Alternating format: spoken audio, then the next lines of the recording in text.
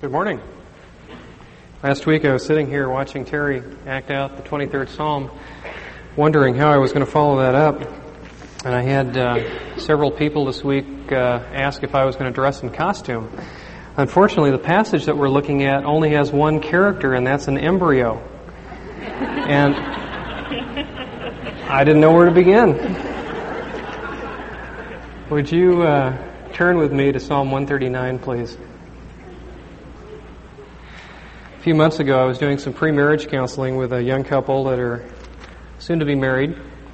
And one of the questions that I like to ask couples is why they want to marry the person they're marrying. And the bride-to-be answered that never before had she been known so completely and yet accepted so fully. And it struck me that really is what we all want, isn't it? In fact, that's what David writes about here in Psalm 139. We begin in verse 1 reading. David says, "O Lord, you have searched me and you know me. You know when I sit and when I rise. You perceive my thoughts from afar. You discern my going out and my lying down. You are familiar with all of my ways. In fact, before a word is on my tongue, you know it completely, O Lord." David gives us in propositional form in verse 1 a truth about God's omniscience. God knows all. And then he develops it in verses 2, 3, and 4. He begins in verse 1 by saying, "O Lord, you have searched me." And the verb that David uses, it's not a general or a cursory searching, but rather it's a penetrating, it's an intense examination or investigation. It's the same word, same verb that's used in Proverbs oftentimes to refer to a cross-examination. Perhaps you've been in a court of law before when a defendant is being cross-examined. David is describing God's penetrating searchlight upon him with that same word that describes an intense view, an intense looking and investigating. It's a word that was used in Job to describe what a miner would do when he wanted to go as far down into the ground to search that vein in order to find the precious metal. The further searching. And David says that that's what the Lord does in his life, with the result, the second half of verse 1, that he's known. He's known by God. He's known completely. God is not only aware, but he's intimately aware of who David is, and as we'll see, what David is made of. Now he says, well, let me back up a second. It's interesting. There's a paradox that exists within this psalm, which I think is one of the great paradoxes of life. And that's that while at one instant we want to be known and we want to be understood and we want to be accepted, we want to be thought highly of, we want people to care about us because it provides for us a sense of security, while on the one hand we long for that and we move toward it, at the same time, as soon as someone gets too close, particularly someone whose opinion matters about us, there's another side of us that withdraws and is somewhat repelled by the fear of getting too close to someone who intimately knows us. That paradox is described for us a little bit later. David says here that God knows when I sit and when I rise. That he perceives my thoughts, or literally my purposes, my aims, or my motives from afar. So the first thing that David says about God's intimate knowledge of us is that God knows what we do. He knows when we sit, when we rise. David uses a figure of speech, a merism there to describe the totality by which we're known. God knows what we're like when we're at home. He knows what we're like when we're at work. He knows what we're like when we're with our kids. He knows what we're like when we're with our spouses. He knows what we're like when we're all by ourselves.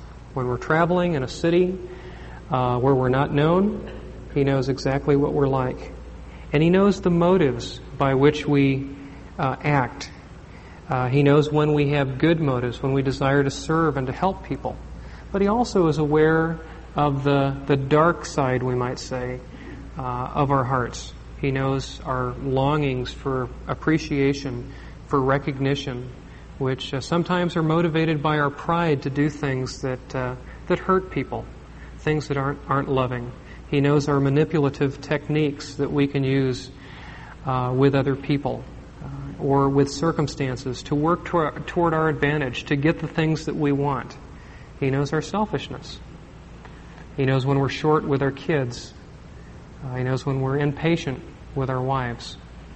He knows when we're critical of those who are in authority over us. He hears the talk around the water cooler at work and in the lunchroom between employees. He's aware of all of our actions. He says in verse 3, "You discern my going out," which is a reference to His public life, "and my lying down." Again, David uses the merism to describe the totality of God's awareness. He knows what we're like when we're all by ourselves. He knows what we're like when we're in public. He sees the inconsistencies, the apparent hypocrisy or seeming hypocrisy at times. He knows what we're really like deep down inside. And He uses a word in verse 3, the word that's translated familiar in the NIV, to describe the way that God knows us. It's the strongest possible Hebrew verb for familiarity or for knowing. It's the kind of intimate knowledge that only God can have toward another person or with another person. And David says that God knows us so much that He even knows the words that we'll speak or the thoughts that we'll think before we think them ourselves. He knows the inclination of our hearts. He knows the tendency that we have inside to think evil thoughts, to be sinful, to act sinfully towards others, and to hurt. And yet, in spite of what we're like, David says that God still cares for us. God loves us, and He's in control of our lives. His hand is upon us, His personal touch. He says in verse 5, "You hem me in behind and before. You've laid your hand upon me." God is intimately involved in our lives. His hand of protection and His hand of guidance. You see, even though God knows what we're really like, He doesn't approach us like a heavenly judge. Rather, He approaches us like a heavenly Father. A little earlier in the Psalms, David said in Psalm 103, "As a father has compassion on his children, so the Lord has compassion on those who fear Him. For He knows how we are formed. He remembers that we are dust." So He knows us, and He's drawn towards us. He's not put off by our sin, but He's compelled to move in our direction because of that great love. And frankly, David can't handle that. He doesn't know what to do with it. He says in verse 6, "Such knowledge about God's love for me in a company with such complete knowledge is too wonderful, literally incomprehensible. I can't understand it. It doesn't make sense. It's too lofty for me to attain." The word lofty is a word that's used in Deuteronomy to describe a walled city in which the wall was so high that the city was impregnable. And David says, I can't get a hold of it. Yeah, I kind of believe it, but I can't accept it. It doesn't make sense rationally that God would know me as well as He does and yet love me. And you see, the reason is because, like us, David was a sinner.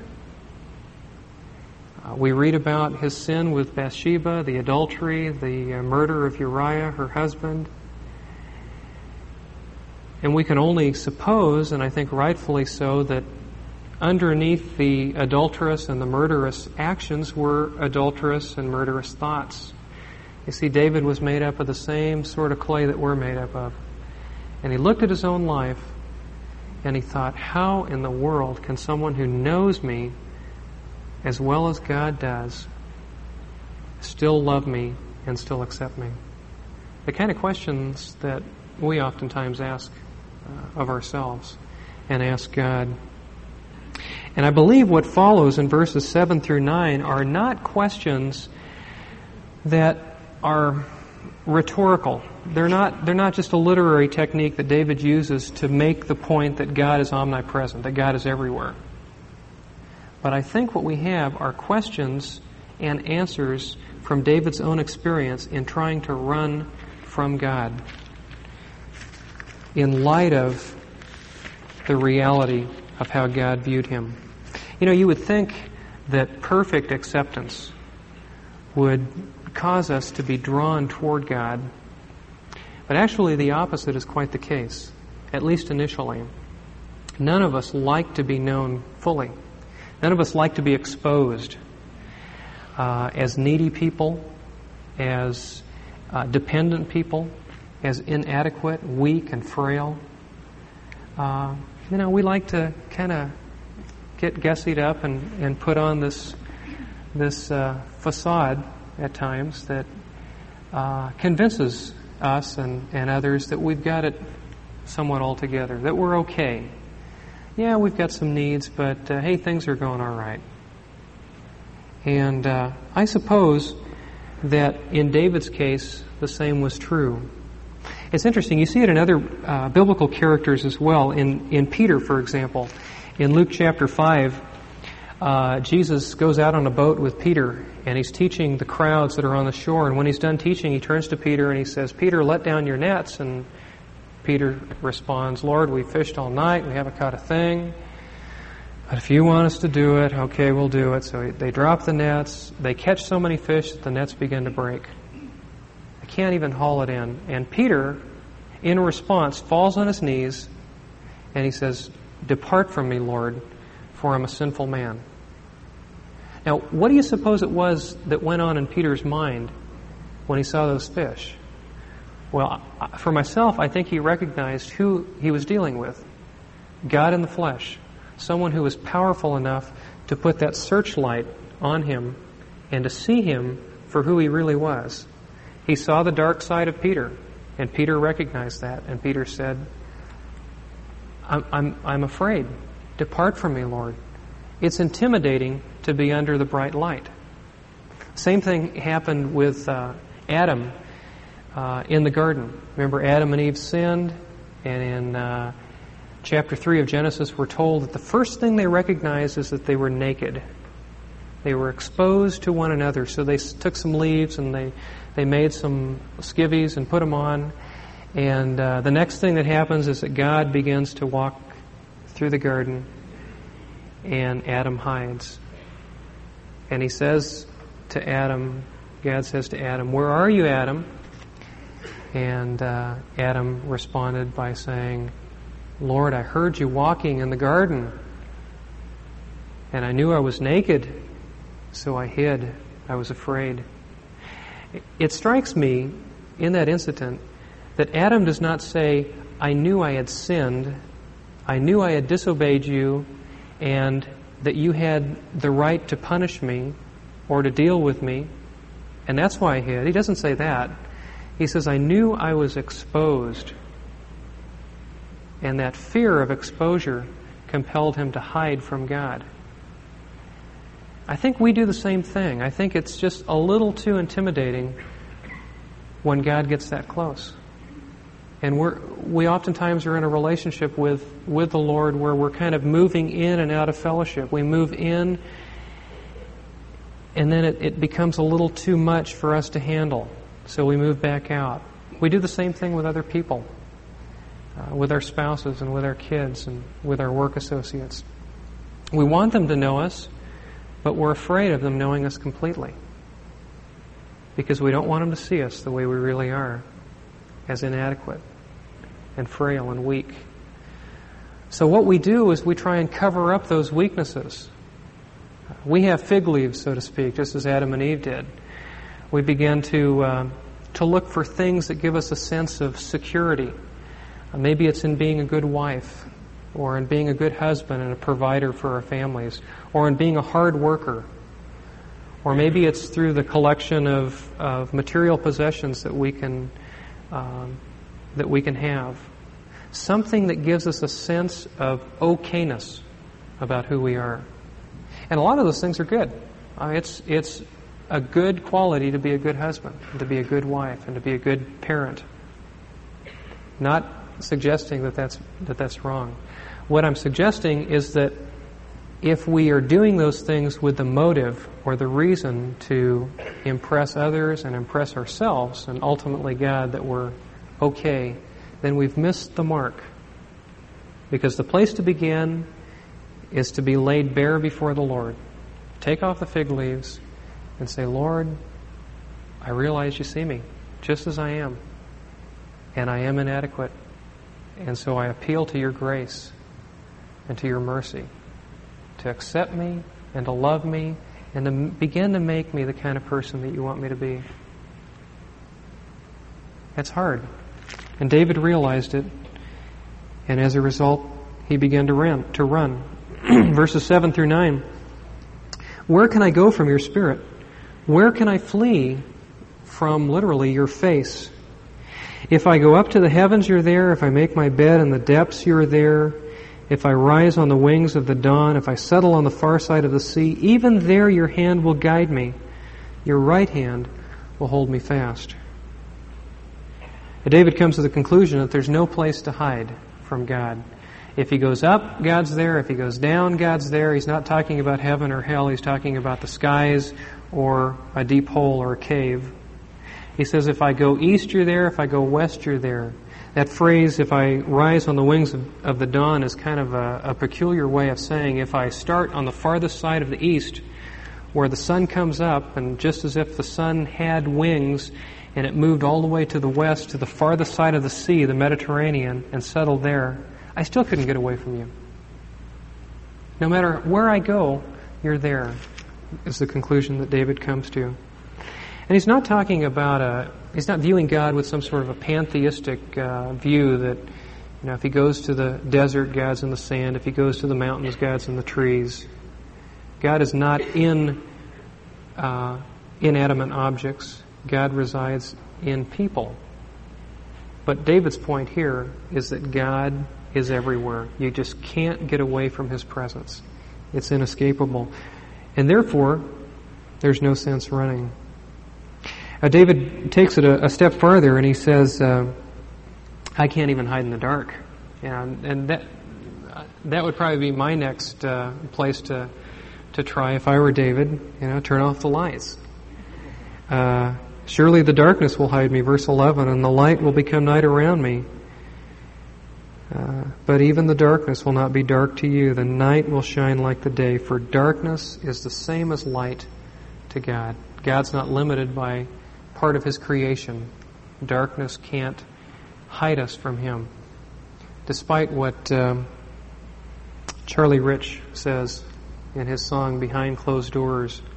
You remember the words? When I get behind closed doors, when you let your hair down low, there's no one who knows what goes on behind closed doors. When the lights are turned low, I got news for you, Charlie Rich. David says that there is someone who knows what goes on even when we're hiding. So we can't hide from being exposed to God. It's a reality that we are exposed to Him. The question is, do we acknowledge it? And do we appeal to Him and His grace in response to it?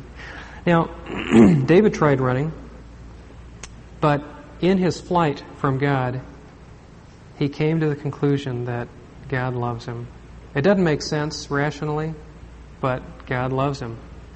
And the proof that he offers us is found in verses 13 through 16, when he begins to reflect on the process of his creation and his birth. Just a beautiful description of God's tender care for us. And this is where I'd like to spend the focus of our time. He says, for you, and the you is emphatic there, you, God, have created my inmost being. You knit me together in my mother's womb. Now, the translators, they weren't sure what to do with that phrase, inmost being. The NASB has inward parts, but the word in Hebrew is literally kidneys. And in translating it as such, we would have been left to all sorts of creative imagination. What is David saying? Is he saying that God created the kidneys or the internal organs, or is he referring to the circulatory system or something underneath the flesh?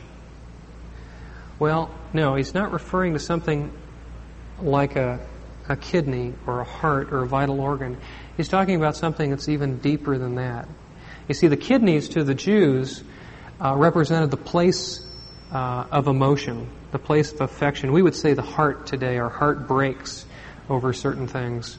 But we're not talking about a literal pumper inside here. We're talking about that wellspring of emotions inside. And David says that God created that.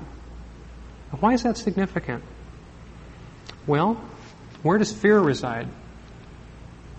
Where does our feelings of intimidation or the panicky feeling we have when someone gets a little bit too close to us? Well, it resides we would say, in our heart, the emotional wellspring within us. And David comes to the conclusion that God even created that. And because of that, he understands David's fear. And he understands our fear. And our hesitancy. He's not put off by it. He's not repelled when he looks at us and sees people that seem somewhat half-hearted in their commitment to him. People that are moving toward him at one time and moving away from him at another. He recognizes that. In fact, he created the place in which those mixed feelings reside. He says, "You knit me together in my mother's womb. I praise you because I'm fearfully and wonderfully made."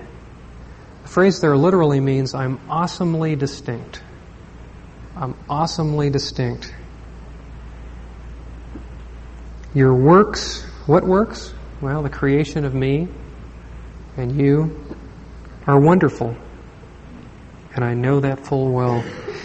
See, David looked at his life and he came to the conclusion that God was involved from the beginning and that God's creation was distinct. David was not like anyone else. He was completely unique. The difference, perhaps, between David's response and ours is that David came to the conclusion that was okay. It's okay to be different. It's okay to be me. There was a survey taken that I just read about this past week. Survey of 2,000 teenage girls. They were asked the question, if I could change, or if you could change anything about yourself, what would it be? And then they had several boxes that they could check. They could change their height, or their weight, or their facial features, or their personality. The last spot on the survey said, I'd like to be someone else. And then it left a blank, and they could fill in the name of the person. Would you believe of the 2,000 girls that were surveyed, 59% checked the box that said, I'd like to be someone else. 59%. That seems high to me, though I would suspect that there would be a fair percentage even in this fellowship this morning, if we were to survey, who would say, I'd like to be someone else, or I'd like to be a little bit different. I'd like to be a little skinnier, a little heavier. I'd like to be a little taller. I'd vote for that one. I would love to be 6 feet. 6'2" would even be better. But I'm stuck at 5'8", and I've resigned myself to that. But I have not always felt good about being short. I've had a Napoleon complex at times. And some of us would like to be a little prettier, or a little more handsome. Some of us would just do anything to be able to change the way we are, the way we appear. Yet David didn't come to that conclusion. Yeah, David was the youngest of 7 brothers, and he's described in the Old Testament as scrawny and pretty fair-looking, pretty average. Saul was the tallest and handsomest, and that's why he was chosen to be the first king. And David was to follow him. And he was the shortest of 7 brothers, just a little shepherd boy that probably stunk, smelled like sheep, calluses on his hands. He's just kind of a ruddy little guy. Picture yourself in David's shoes, having to follow up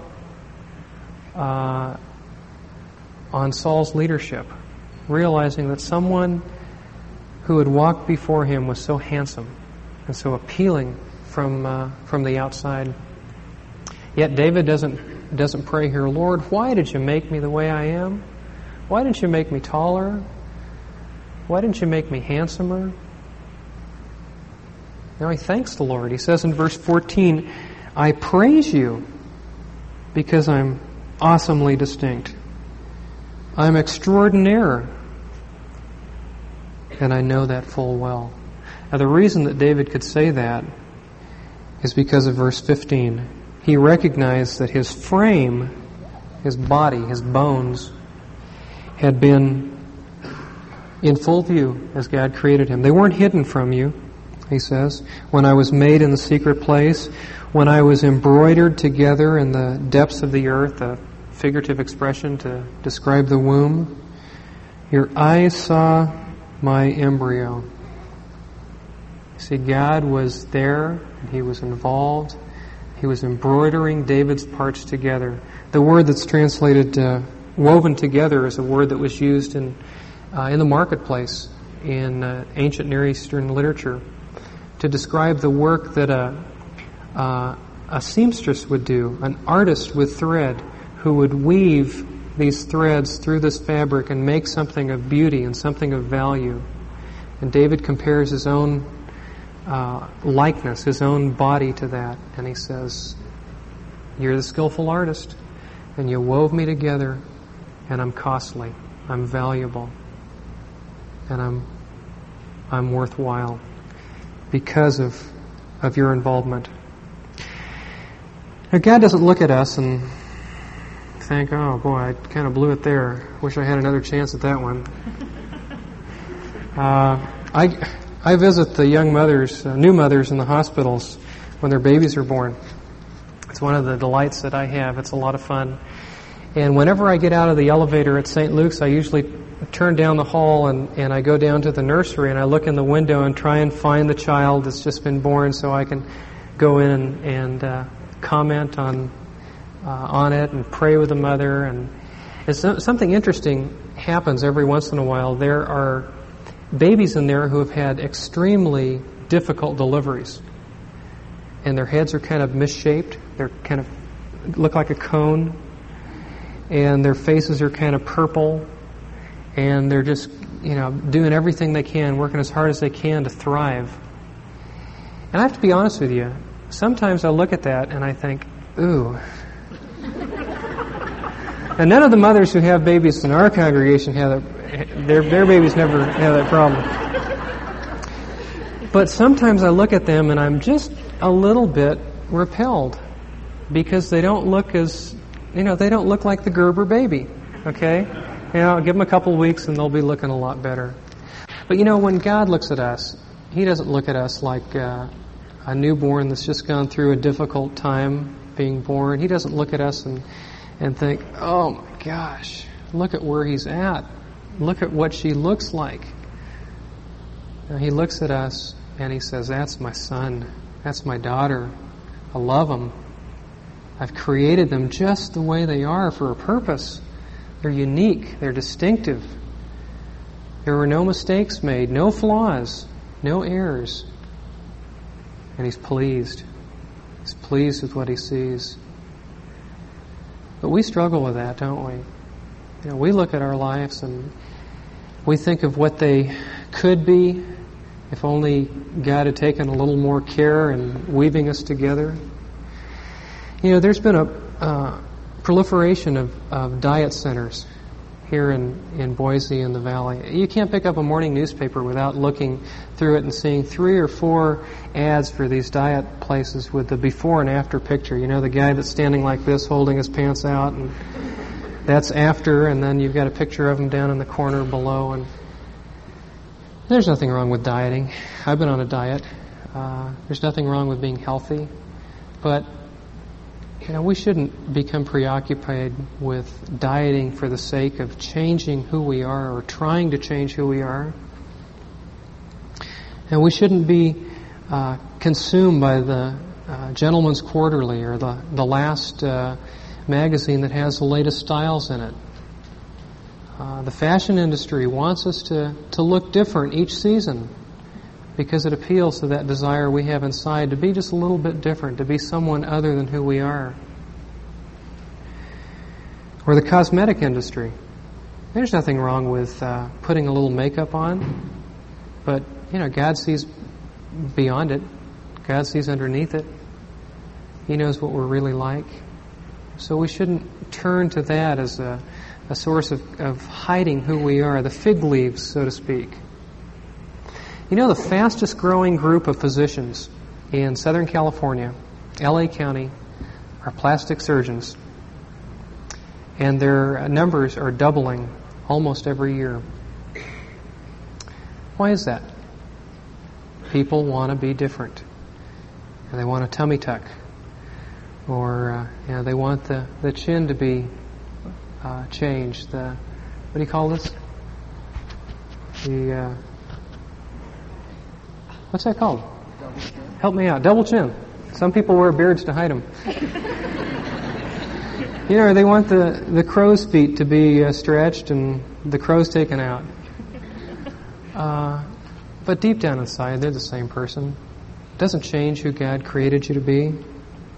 I wonder sometimes what kind of an impact we have on our children. I look at it from the children's perspective because I work with children a lot, and I wonder what could we do as parents to affect the way children feel about themselves. We're adults, and most of us, if we're honest, would say that we struggle with self-esteem. Why is that? What happened to us as we were growing up? I don't have any answers, but I have some ideas. I think that we get in a comparison trap. I think we're compared to others, and we learn to rank ourselves. We don't quite make it here. We're not quite as good looking as someone else, or we're not quite as smart as this other person, or we don't have the athletic prowess that another does. So we look for at least one area that we can excel in, and then we kind of concentrate in that. That's what our children face when they go to school. And unfortunately, it's often what they face when they come home, too. We can't compare our children with one another or with other kids because they're always going to be just a little bit different. Some are going to be more skilled socially and have more friends. Some are going to be stronger. Some are going to be smarter. But that's okay.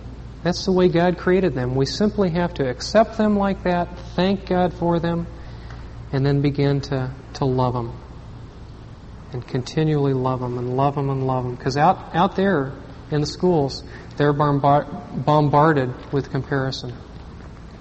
We have some families here at Cole who have children with disabilities of one sort or another.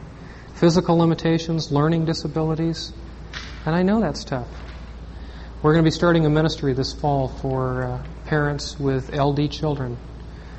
Parents who have kids with hyperactivity and other forms of limitations to support and encourage one another. Because we need that. It's hard to accept the gifts that God has given us. But they are gifts. The psalmist says that. They're gifts.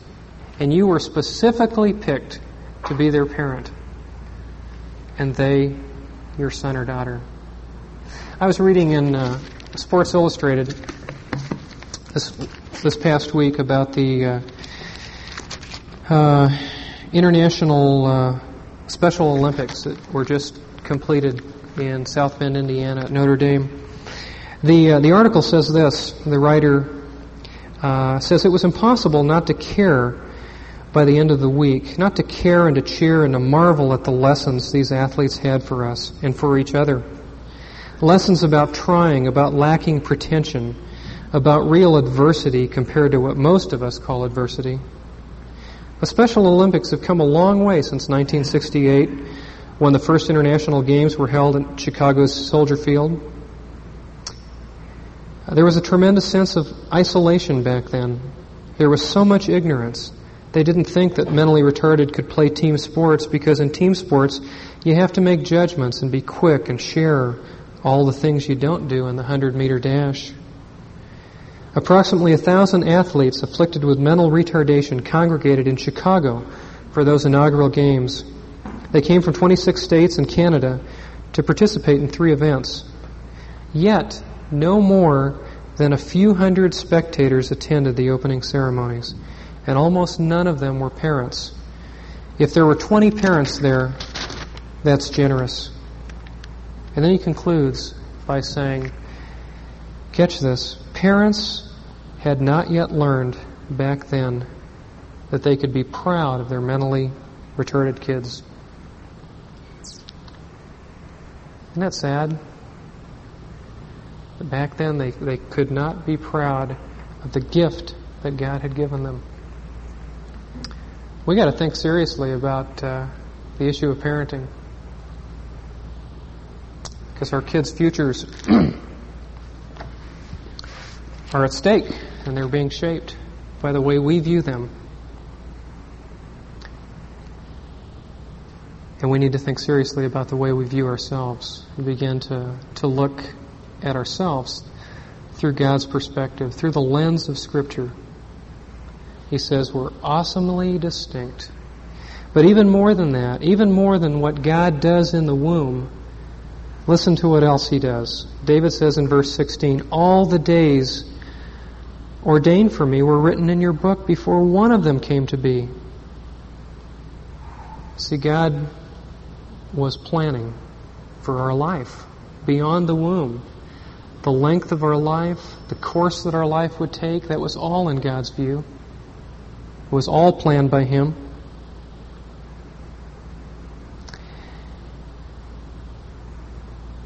David Roper's often fond of saying that we're immortal until God's plan is through. And that's the same thing David says here.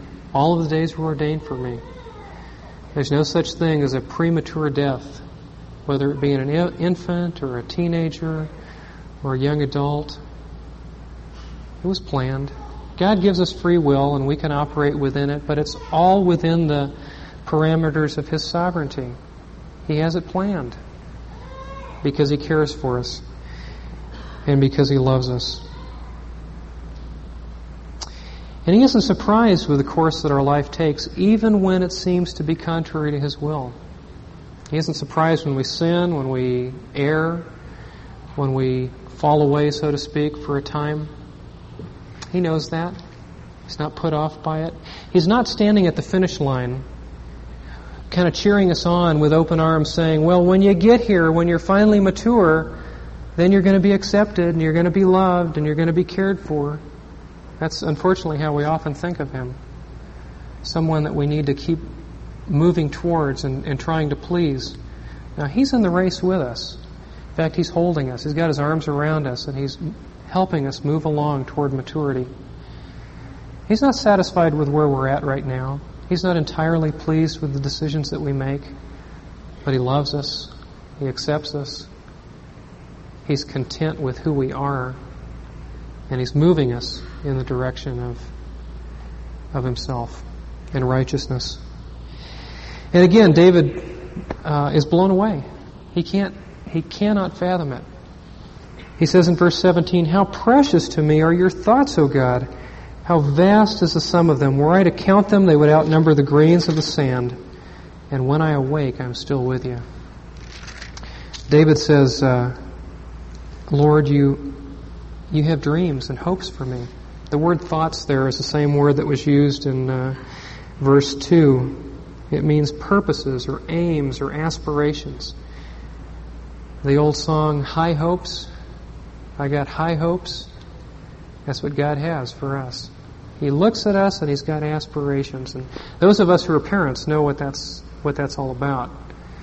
Cherry and I have 3 kids, and every once in a while I'll be sitting around the dinner table and I'll kind of look at my kids, and our oldest is 7 now, so I'm starting to see what she's becoming and where she might be headed and what her likes and interests are. And I look at them And I wonder, what are they going to be like?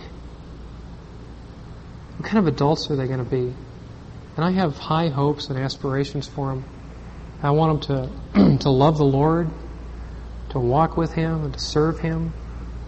I want them to minister to others, to marry husbands and wives that love the Lord and are similarly committed to Him. And I pray for those things. Obviously not nearly as much as God does for us. But when God looks at us, that's what He sees. He sees His sons and daughters sitting around a table. And He has such high hopes for what our lives can be if we just walk in dependence upon Him and with Him.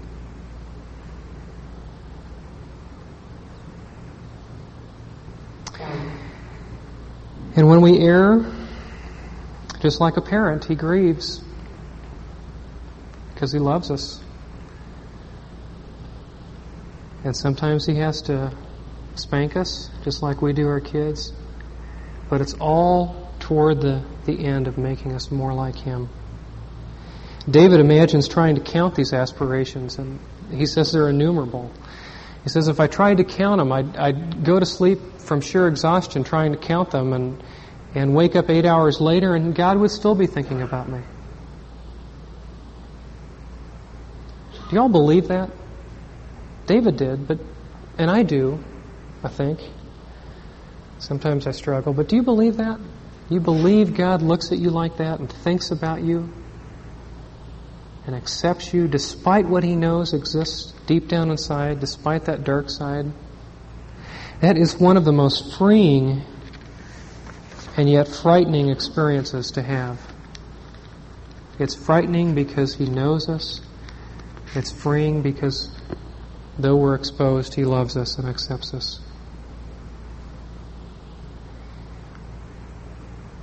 Well, in contrast to the high hopes that God has for David, he's reminded of the reality of his circumstances. And in verses 19 through 22, he looks around and there are others that don't have real high hopes for him.